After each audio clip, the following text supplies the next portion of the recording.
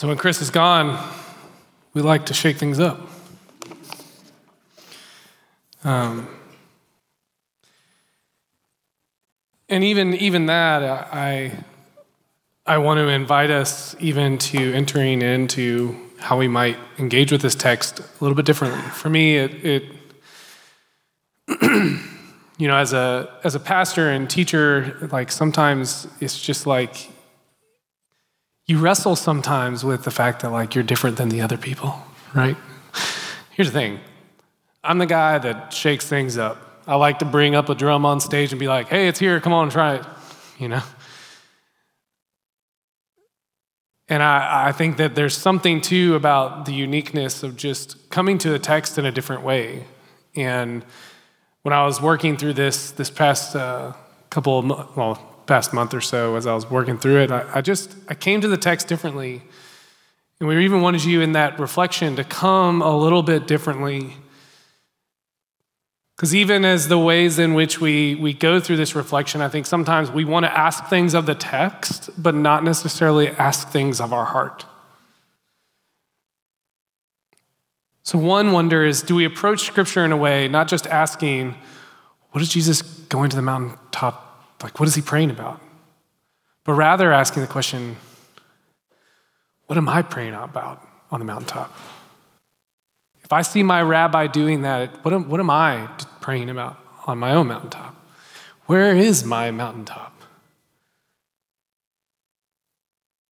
Or why am I not asking to get out of the boat?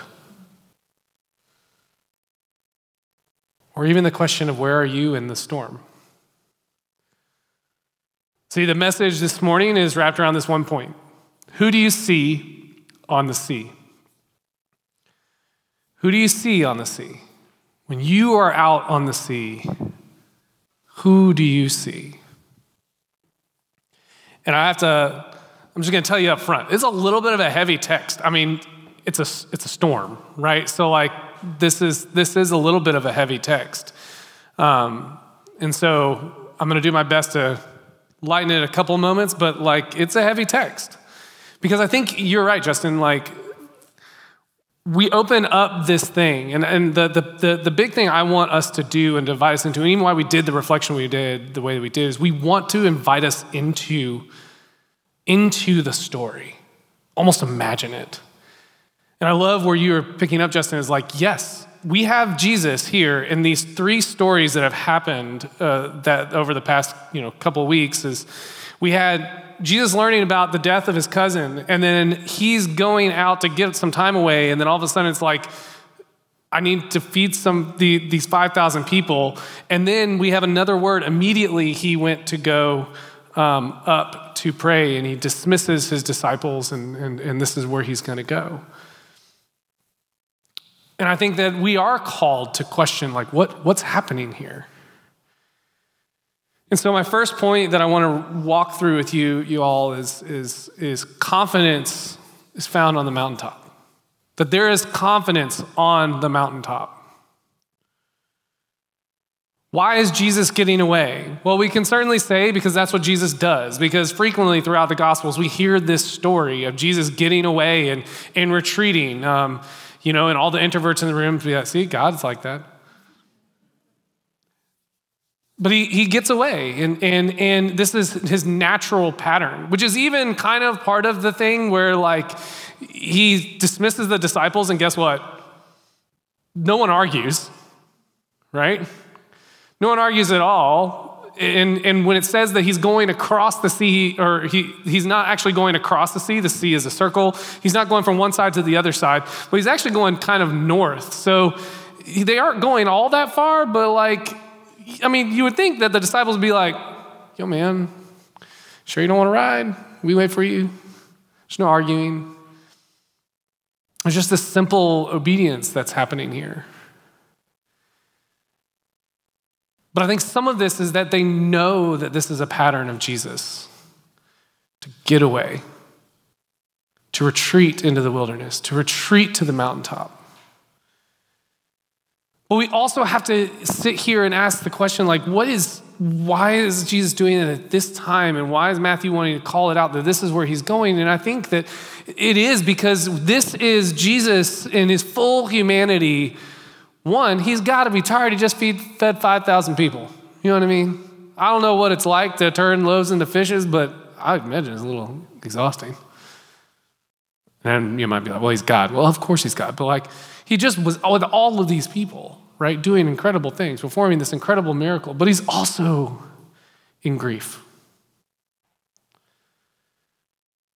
One of the things that I think is really important for us to always engage in the text is to be like, Jesus was like us. He was human. He lived among us. He is not a God that is far away, that doesn't understand our experience. He is a God who feels our grief. He feels what it's like to live lives. And so in that, I think part of the story is that Jesus, knowing that he is on mission, knowing he has somewhere to be, he sends out the disciples, says, hey, I'm going to meet you there. It's fine. But he knows what is important is that he needs a moment to be reminded of his purpose, of how his intention of what was in sitting with the Father in this weird way that, yes, we can be like, well, is it, God, fully man, all this, like, what's happening? It's like, here's the thing, he's getting away to be with God. That is for sure. That is what we know that is true is happening. And for us as disciples, when we ask the question, who do we see in the storm? The first thing that we need to know is that we see Jesus going to the mountaintop. And it should cause us to ask this question, how often do we go to the mountaintop?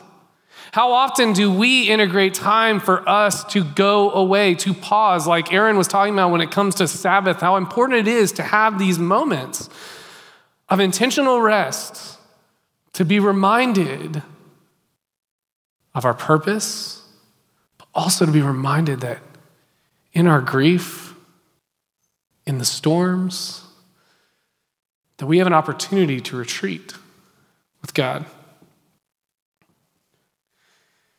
You see, Jesus offers us at this top of this mountaintop, he offers us a moment to refuel, to recenter. And there's ways that we can do this. So really practically, like one of the things that I do is I have slow mornings. One of my goals this year is make space, take space. Mainly because I can make space in my schedule, but I quickly fill it. So I have to tell myself to take it. And what does it look like to choose in slow mornings, not just to just enjoy that wonderful cup of coffee, but to enjoy it thinking about God's blessing, his provision. Sabbath teaches us certainly as that, as we are supposed to have a moment of retreating from the world and trusting in what God is doing in our lives. But there's other opportunities, like using Dwell, the Bible app, to as we drive, to choose occasionally throughout the week that maybe we wouldn't listen to that podcast, we won't turn on that music, and we would focus on the Word of God as we drive. But I'm also a music person, and I love music, but sometimes music is all it is just noise for my heart to kind of just or my brain to just start working again.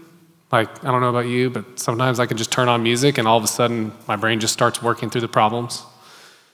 But what does it look like to turn on worship music and either pull up the lyrics when you're sitting at your desk and just taking a moment to go through the song and really understand the words, or as you are driving, really paying attention to the road certainly, but also to those words as they're coming through the speakers and asking God, what do you want me to know about these things? But most importantly, we see here is something that is so hard for all of us, which is solitude and silence. One of the things as a business owner, I have to remind myself is that one of the prayers that I like to pray is God, thank you for the food and the work that you brought to bring it to the table. Because as an owner, sometimes it is hard to just choose to turn it off. But the thing is it's not mine to even have. It's just mine to steward, right? And so for me, I think one of the biggest disciplines that I'm trying to integrate is once a month. I've chosen to take the third Thursday off. And to go and to not fill that space, but to take it in a way that like is a genuine act of worship, of saying, whatever it is that's going to happen today, awesome. Not fill it with work, but to fill it with the intention of being open to where God's going to lead me for that day. And I certainly hope he leads me to fly fish here in February and March. But I think we have to look and see Jesus in these moments and ask the question, what is he doing? Well, he's getting away to grieve, to be with his Father. And it's a pattern, and it should be a pattern if we are followers of Jesus, that we do as our rabbi does. Continuing in the story, it says, after he's dismissed the crowds, he went up to the mountaintop by himself to pray. When evening came, he was there alone, but the boat was, by this time, long away from the land, beaten by the waves, for the wind was against them. Now, first and foremost, like when they mean like far away, like Jesus can't see the boat. It's not like Jesus is on the mountaintop and he's like sitting there and, you know, it's like I go to the Force Awakens, and I think Force Awakens, and like, you know, Luke comes out, it's like this beautiful like thing, and he can see from, no, he can't see this boat. It is nowhere to be found. But these disciples are in this boat, and this should not take that long to get to where they're going.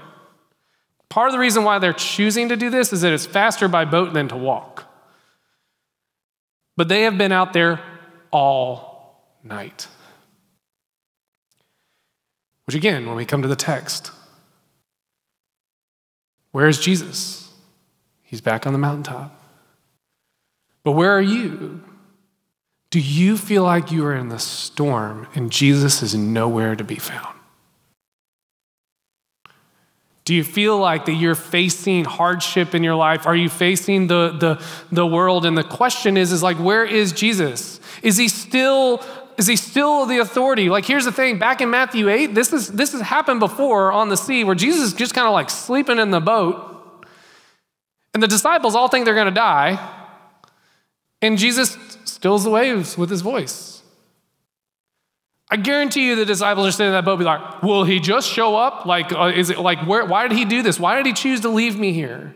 We can empathize with the disciples because sometimes storms feel like that. But the second point I want us to think about is Jesus isn't surprised by the storm. Because where was he? He wasn't in a cave. He wasn't in a different area of the, you know, he was on a mountaintop. You don't miss storms on a mountaintop, right? Now, storms come up suddenly on the Sea of Galilee, but you still see it if you're in the high places. Jesus knew the storm was coming, and he knew the storm was heading into that direction. So again, all of a sudden we can empathize with that. If you knew the storm was coming, like, why didn't you dismiss it? Why are you abandoning me in the storm? And you know, Jonathan Pasquale and I were hanging out yesterday, and I was talking about it, and he came up with, you know, he's the ultimate like dadisms, so he can always like come up with these really great little catchy things. But he's like, storms are the norm. Yeah, right? I'll preach. Storms are the norm. But here's the deal. God on this side of the cross does not promise me a life where storms are gone. He don't. In fact, at some level, he promises them, because the way of the disciple is oftentimes sacrifice. The way of the disciple is to be lowly and gentle, and that doesn't really play in the world that we live in sometimes. He promises the disciples the persecution. He promises some of them that they would die because of his faith. All of these things, he's not selling it. But part of the point is to say, in spite of this broken world, you can find rest for your soul. And guess what? That's the most powerful way to live. It's not about living in a way that you're blessed and highly favored, which you are, but it's in the storm, what do you show what faith you really have?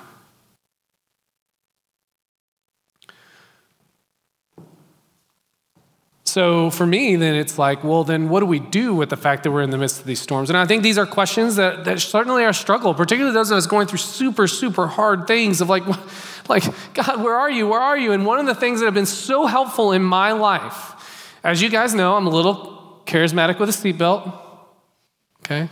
When I lead worship and that sort of things, you never know where I'm going to go. So I'm going to talk about intercessory prayer, which some of you might be like, what is that? Well, it's this idea that you're praying with somebody and someone helps guide you through hearing God in that moment. And always take those things with a grain of salt. Sometimes it could be a really good word. Sometimes it could be just the mushroom around the pizza you had last night, right? And like you kind of have to weigh that. And that's Scripture gives us the ability to work through those things. But I've had some very powerful moments in intercessory prayer. Powerful moments where praying through and asking God to take me back to a memory of something extremely painful in my life. And asking the question, where were you? Do you know where he is most of the time? Right there with me. There was this one story for me where I had a lot of issues just struggling with my own just validation of my identity and who I was.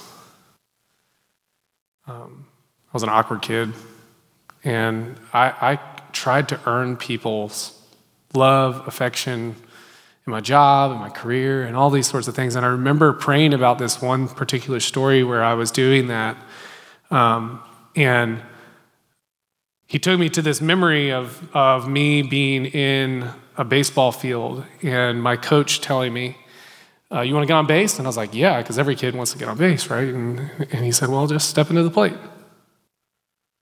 And I didn't know what that meant, so I just took one more step closer to that plate, and I got nailed by that ball.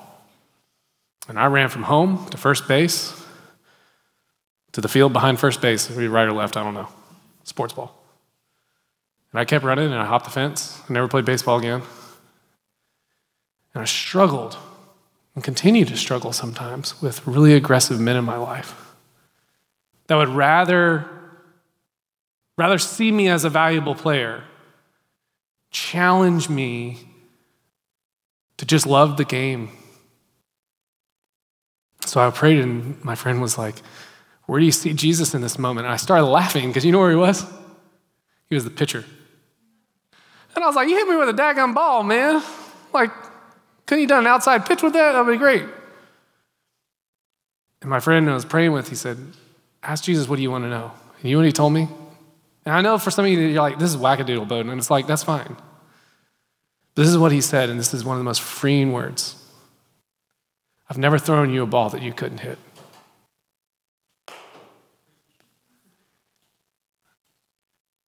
And it changed my whole outlook on what I could do in my career. Because I didn't need the coach. I've got the perfect pitcher. You see, the thing is that in the storm, Jesus isn't surprised by it because he's in it with us. It's part of the story here is that he is standing here in the midst of the storm.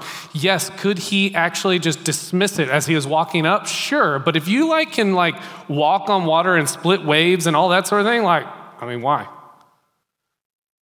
I'm just walking. Even in this story that there's this Jesus is walking on the waves, and there's this story, this feeling of the story where he was just going to pass them by, all right, guys, keep it up, keep going, Almost feels like that. But no, Jesus stops. And the idea of buffeting in the word itself, if you look in both the Greek New Testament and also the Septuagint, it is one that's associated with torture or even evil. Because one of the questions is well, Jesus, did you just conjure this up for a big object lesson? And it's I don't know the answer to that, but what I know is that the authors are at least hinting at the idea that this storm has some level of like not intended to actually have happened. It's just a storm and it's buffeting and like it's raging, and yet Jesus can, in the midst of all of that danger, they're on the sea. They would call this the abyss. If you went over, you died. You didn't have like the little life vest that like popped out and everything like that. Like you went down and you would not come back up. These people are fearing for their lives. And there's Jesus just walking. So if you find yourself in a storm, one of the things I want to remind you is that Jesus isn't surprised by that storm. And that doesn't mean he's necessarily going to dismiss it. But the point is not about dismissing the storm. It's about seeing Jesus in the storm. And where do we focus? So in the fourth watch of the night, Jesus came to them walking on the sea. So they've been out all night, trying to keep going, trying to stay above water. But when the disciples saw him walking on the sea, they were terrified and said, "It's a ghost," which I always think is funny. But at the same time, like, you're in the middle of the lake, right? And it's like, this dude, of course, it's like, what is happening? They cried out in fear, but immediately Jesus spoke to them saying, "Take heart, it's I, do not be afraid." Which gets me to the third point, which is take courage, don't make it. Jesus doesn't meet them and say, "All right, guys, playbook, let's go. Let's pull up your bootstraps. Let's find that faith. Let's make it happen." It's not what he says. He says, "Guess what I have? I have courage. Take it. In the midst of the storm, take it. I know you don't have it, actually, but I brought it with me. I want you to take the courage in the storm." I think so many times we feel like in the midst of the storms of the life that we have to it is all on us. And that is true for the world. That is truth for those of us who are not in Jesus. And guess what? All of that typically fails and it falls apart. When we rely on ourselves in the midst of the storm, we certainly can try to navigate those things. But it isn't until we picture where Jesus is in the midst of that storm and who he is and his offer, which is take courage or take heart. See, he has what we need in the midst of that storm. Is it easy? No. And any pastor, preacher who preaches in that sort of way that's like, here's the thing, you just need to believe harder. I had a friend who his mom died of breast cancer, and right after she had passed away, a woman looked at him and said, "Man, if we just had more faith." It's horrible. That's not the promise. And sometimes people take this passage in this way to say, if only we had more faith, we could have navigated the storm better. And I just don't think that is what Jesus is trying to teach Peter in this moment. So continuing on, we get to Peter saying, he answered him, "Don't be afraid." And he said, "Lord, if it's you, command me to come out onto the water." And Jesus said, "Come." So Peter got out of the boat and walked on water and came to Jesus. But when he saw the wind, he was afraid and beginning to sink. He cried out, "Lord, save me." And Jesus immediately reached out his hand and took hold of him, saying to him, "You of little faith, why did you doubt?" So this is like the crux of the story, right? Like this is like that moment that we all kind of have this picture in our head, but I think we've all heard this preached I've heard it preached a lot in one particular way, which is if Peter had enough faith in Jesus, he would have stood on the waves. But here's the question. Who is helping Peter stand on those waves? Bible study answer. Yeah, Jesus, right? In Colossians, we find out that Jesus, we hear them talking about like Jesus is the one that holds all things together, right? Does Peter need more faith in Jesus for Jesus to be able to make that water hole underneath his feet? No. Jesus is standing on water. He's standing there, and he is, I'm guarantee you, confident on top of these waves.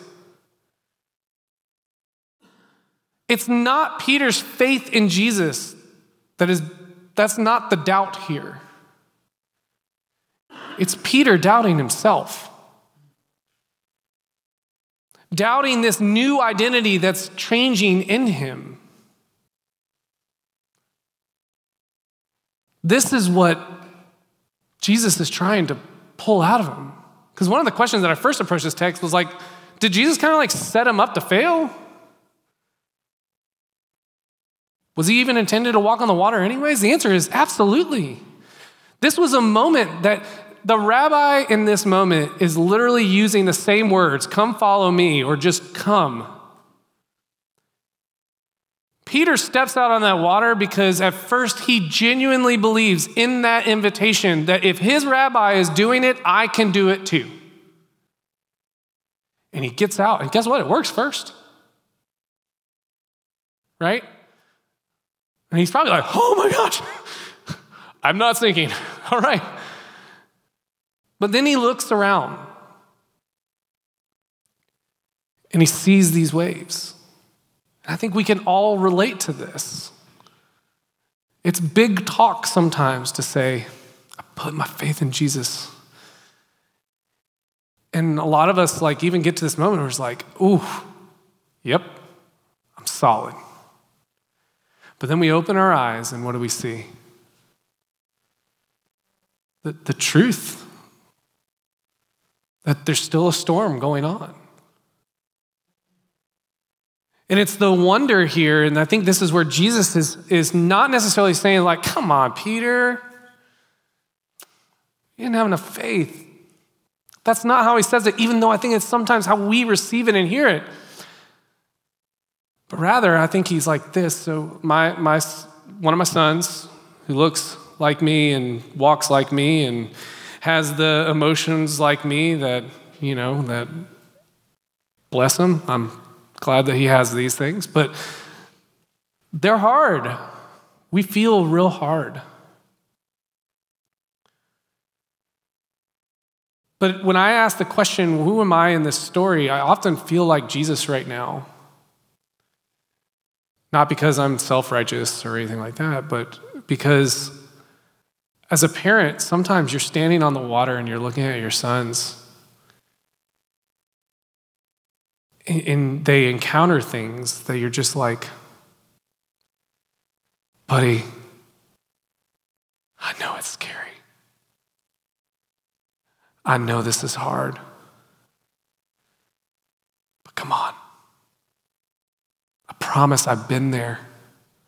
I promise you can do it.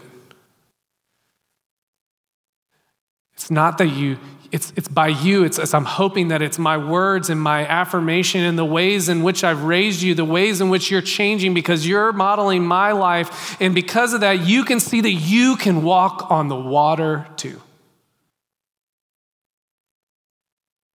So when I hear Jesus in this story, he's saying, you were almost there. And it's okay. I know the storms are raging. But part of my work in you is to have that bold step. And like, why did you doubt? Is not like an admission. It's not like an admonishment here. It's just like, man, why did you doubt? There's more. But I'm not mad at you. I'm not upset with you. In fact, I'm going to reach down. I'm going to save you. And guess what he does? He doesn't save him and like magically transport him back in the boat. He embraces him and puts him on the firm water. And so this point is in Christ's call, we find our confidence. When Jesus says, come, our whole walk with him is about remembering not necessarily that we just have to have more faith in order to live the lives that we're called to live, but rather that we would have the belief that when Paul says there's been this great trade, in Christ, I no longer live, but it is him who lives in me.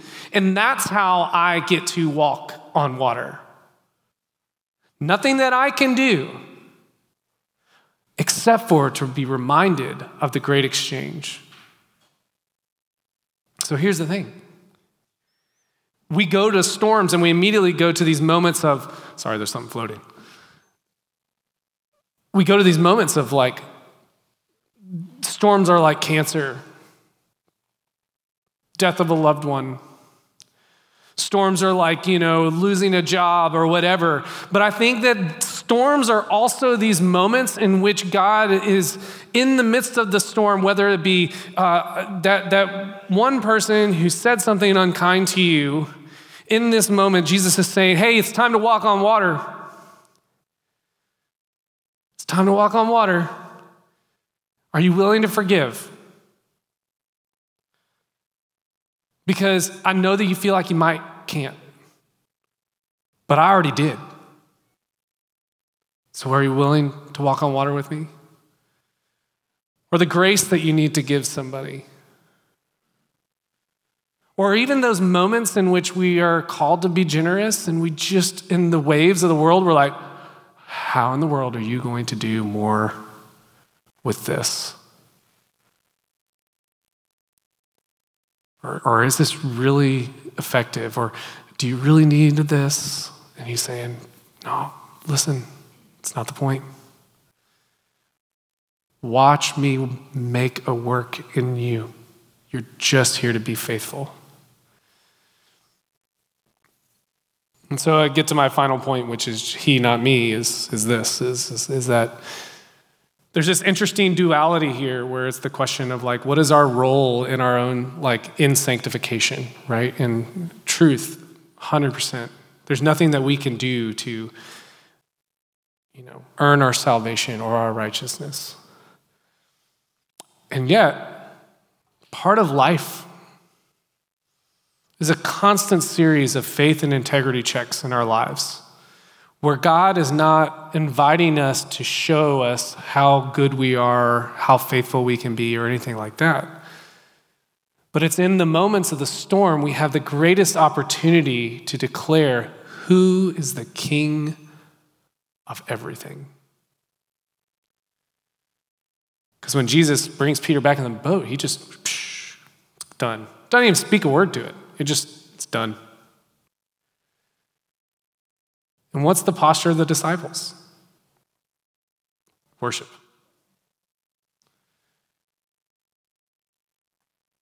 And so I think some of this is asking the question in the storm, are you willing to accept the trade?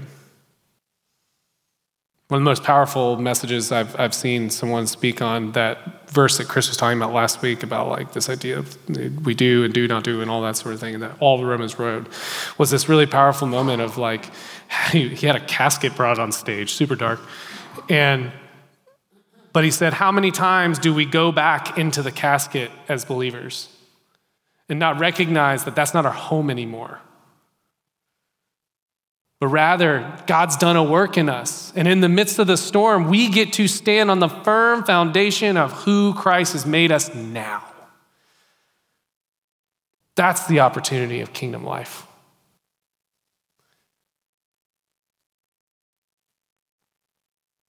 So all that being said, I want you to take a minute and we're going to bring the waves back up. This is our lives. So if someone has promised you that this is not your life, they are liars. There will be times, and actually probably more times in your life, where it is beautiful. Where it is walking with Jesus is like playing games and having fun and all these sorts of things. It's about community and all the things that make the church great. But here's the thing. The storms will approach.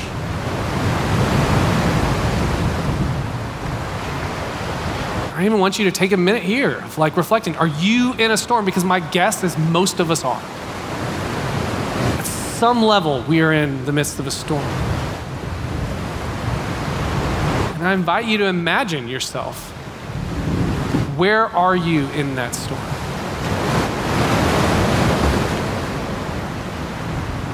Are you in the boat? Deathly afraid. Feeling like you have been trying to work all night just to stay above water.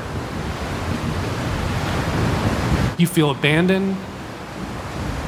You feel hopeless.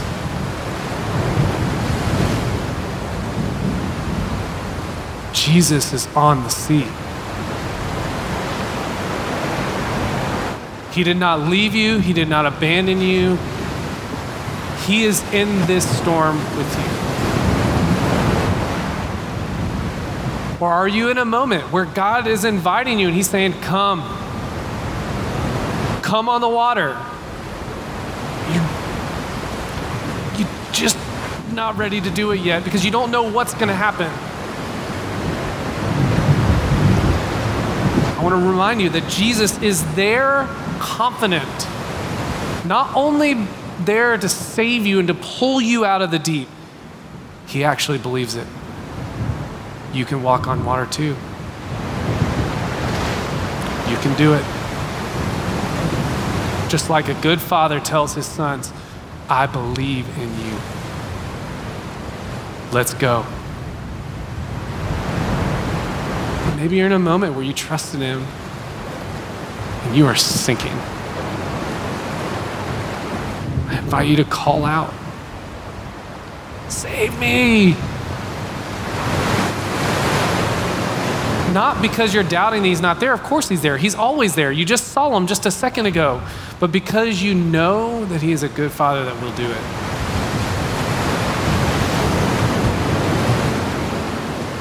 Or are you in this moment where you're standing in the frigid cold next to Jesus, knowing that he's the only one that makes us have the ability to walk on water? Thankful and worship. God, we love you. We thank you so much for the storms in our life sometimes. Because what I know is true. It is the places that we learn most about who you are. And most importantly, it's that you are present.